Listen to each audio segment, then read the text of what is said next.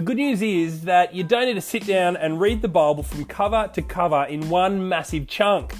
All you need to do is read it one bit at a time. G'day everyone, my name is Mark Schroeder and welcome to Schroeder's Bible Bits.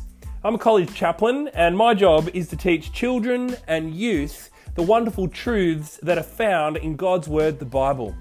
I speak at chapels, at youth services, at church services, I teach at kids clubs and lunchtime Bible groups. At all of these places I always teach from the Bible because I'm convinced that from the Bible we get to learn about God and how He has loved us and how He has saved us through Jesus.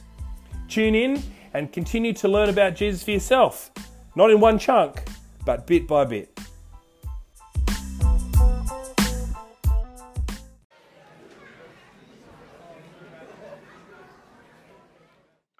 G'day everyone, welcome to another chapel devotion. So we're going to continue today in the book of Revelation, and we're covering a section between chapters 12 and 14, but I'm just going to be zooming in today on Revelation chapter 12.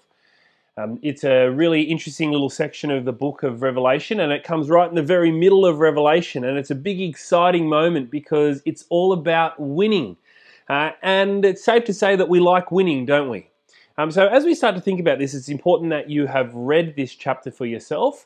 And so if you haven't done that, maybe pause this video, read Revelation chapter 12, and then come back. But the thing is, right, we hate losing, we like to win. And one of the big things about Christianity is we believe the sales pitch, which is a really wonderful thing that we have won because of Jesus.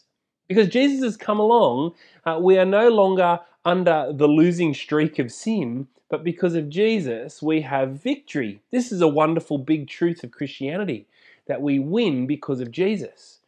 But the problem is that as Christians, and if you're a Christian, you'd know this, or if you've ever sort of gone, you know what, I'm going to have a try at being a Christian, it's very quickly we discover that even though we have won because of Jesus, it's really hard to be a Christian. And more often than not, we feel like, even though being a Christian means we've won, it feels like we're in fact losing. Maybe you've experienced that in all kinds of different ways. And maybe you've even actually witnessed it in the media lately. I'm sure you've probably seen the news about Afghanistan and all the political unrest that's going on over there in Afghanistan. But I'm not quite sure if you've heard, I read this the other day in a newspaper article, that Christians over in Afghanistan, now that there's been this big change up over there, they are really nervous for their lives. Because the Taliban, what they're actually doing is they're looking through people's phones with the intention of finding people who have a Bible downloaded on their phone. And if they find that that person has a Bible on their phone, they're killing them right there and then, right there on the spot. That's pretty hard, isn't it? To think that, well, we become a Christian so that we would win, but then here in this moment, that person, it doesn't look like they've won. To the world, it looks like they've in fact lost. Now for us, in our context here in Australia, we're not facing that kind of persecution. But as Christians, we do find other difficulties with following Jesus, don't we? I mean, let's just face it, just in a simple way. People laugh at Christians and mock Christians because they don't just believe these things, but they actually try and live it out. It's sort of like making a mockery of Christianity, sort of like people make a mockery of Ned Flanders on The Simpsons. He's a guy who's a Christian, but people mock him as he lives out his faith. They treat him like he's a loser. Well, the good news is, as Christians, is that even though we face difficulty from day to day because we follow Jesus, there's a great encouragement for us to remember that in Jesus we have actually won. No matter what comes our way, we've got to remember that Jesus has won, that Jesus has already overcome the worst things that could ever possibly happen to us. Now, Revelation chapter 12 helps us to think about that a little bit. And it gives us some really vivid imagery in the Bible in Revelation chapter 12. I wonder if you noticed it for yourself. We see here that there's a great sign that appears to John as he sees this vision, right? This vision of Revelation in Revelation. And the vision that he sees here is that there's a woman and she's pregnant, and what she's doing is she's giving birth to a child. This is pretty exciting, and this image is meant to remind us of the Messiah who has been born. A Messiah who's been born from the very people of God. That woman could be representing Israel, as in God's actual people, or it could also be representing Mary, right? But one way or another, here's this moment where John is being reminded that Jesus, the Messiah, has been born. And so we've got this little moment here where we see that there's a pregnant woman who's crying out in pain as she's about to give birth. But then another sign comes along. And it says in verse 3, "Then another sign appeared in heaven, an enormous red dragon with 7 heads and 10 horns and 7 crowns on its head." So here's this massive red dragon. And what's this red dragon doing? Well, it says in verse 4 that the dragon stood in front of the woman who's about to give birth so that the red dragon might be able to devour her child the moment it's been born. Wow, isn't this a pretty big and a scary and a grotesque picture here straight from the Bible in Revelation chapter 12? Well, as the story continues, as this vision continues, we see that the woman does give birth to a son, a promised son, a son who's going to be born to be a ruler. And thankfully, the child doesn't get eaten by the dragon. In fact, it says that the child was snatched up to God and his throne. The woman even gets away and she escapes into the wilderness and she's protected and cared for. What an amazing image! What an amazing picture! A pretty cool painting, really. Now, in this part of the Bible, what we're to know is that these characters are representing different people, right? And obviously we know that the Messiah, this promised child that's been born, is none other than Jesus. And Jesus has been born from the very people of God to be the Saviour of God's people, the Saviour and the ruler. But then the devil, who is the red dragon here, is wanting to defeat him, to devour him, to remove him from the picture. But let's not forget a great big promise that was stated at the very beginning of Genesis. Do you remember that in Genesis, God says, amidst the curse, that somebody was going to come who was going to be born, who was going to crush the serpent?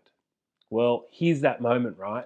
A child is born and the serpent, the great big red dragon, is scared and he tries to get ahead of him and he tries to devour him before he can raise and get older to actually crush him.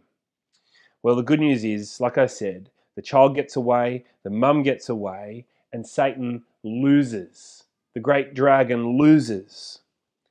Now, in another effort, right, in another effort to gain some sort of victory, we read on here what the red dragon does next.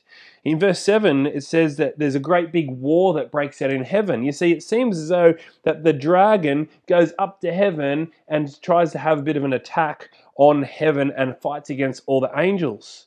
But what we discover is, does the dragon win? No way, the dragon gets beaten and defeated. In verse 9 it says, the great dragon was hurled down, that ancient serpent called the devil or Satan, who leads the whole world astray. He was hurled to earth and his angels with him. Here's 3 really cool pictures. And each time in these vivid and, like we said, grotesque and confronting images, we see the devil, Satan, that great big red dragon, attack God's people and trying to take down the Messiah. But in each picture as well, we see that the devil, Satan, is defeated. Each time he's held back. Each time he cannot accomplish his goal of gaining victory. In fact, we can see why that's the case too. See, the Bible says that Satan doesn't win not because the angels were super strong. But Satan doesn't win because the angels have triumphed over the devil, because in verse 11 it says, they triumphed over him by the blood of the Lamb and by the word of their testimony. You see, it's really cool here that we see that the devil loses because Jesus, the Lamb, has come. This is a packed little passage here which reminds us of things that have happened in the past and things that are going to happen in the future. We know that because of Jesus who has come and Jesus who has died and Jesus who has shed his blood for us, that we have wonderful victory, that we do not need to fear losing in the end. We do not need to worry about the devil rising up against us because he has already lost, because Jesus has actually won. This is a really cool picture here. It's vivid, no doubt, but it's a cool picture and it paints victory. Yet there's something else that we've got to pay attention to. You see, even though Christians have this victory in the end, there's something pretty frustrating that we've got to come to terms with here. And it says in verse 17 what that is. You see, it says the dragon was enraged at the woman who got away, and he went off to wage war against the rest of her offspring, those who kept God's commands and hold fast to the testimony about Jesus. You see, the devil has lost. And because the devil has lost, he's trying to take down as many people as he can with him. In this furious act of vengeance, he wants to take down as many people with him. And so tragically, we see here that the dragon, that the devil, is waging war against everybody on earth. He's lost, but he's trying hard to take down others. And really, isn't that what we experience in this world? Even if we choose to follow Jesus, it's really hard to live in this world. Sometimes it feels like we're losing. And Revelation gives us a glimpse into this, and it explains for us that actually that's because there's something spiritual going on in our world. The devil is on a rampage. Because Jesus has won, and because we have victory in Jesus, the devil's still trying to take down people. But we've got to remember that we have not lost. We've got to remember that in Jesus, we have victory.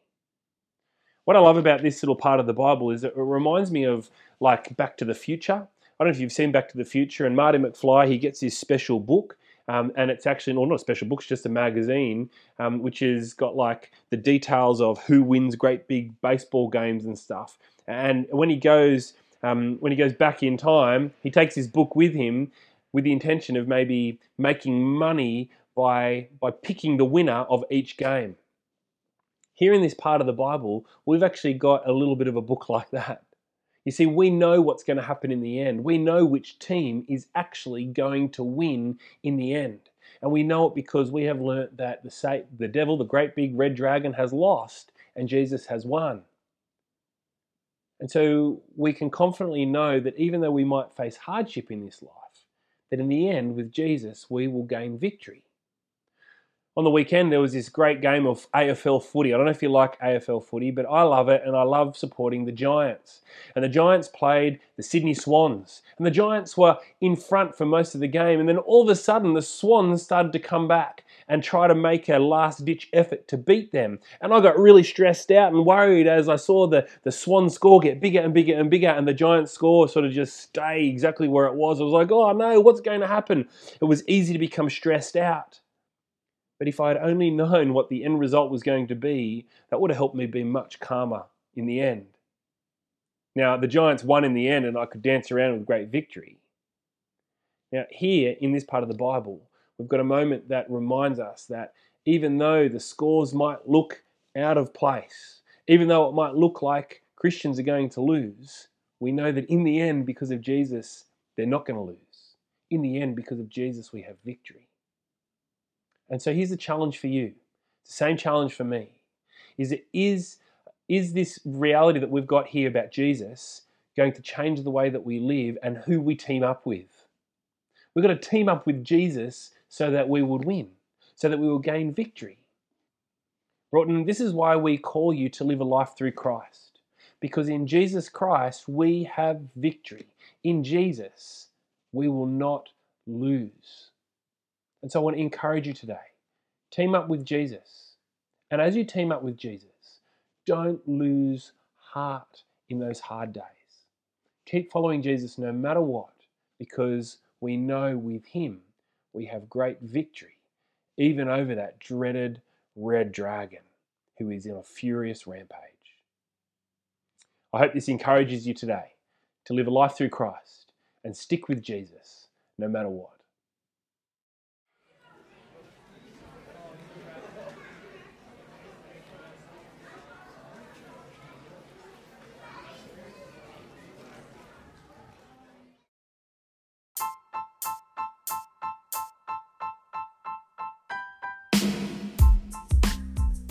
Thanks for listening, everyone. You can get in contact with me via Twitter at MRK Schroeder, or on the Anchor app, you can actually leave a voice message. I'd love you to do that, and I might include it in the next podcast. Catch you later.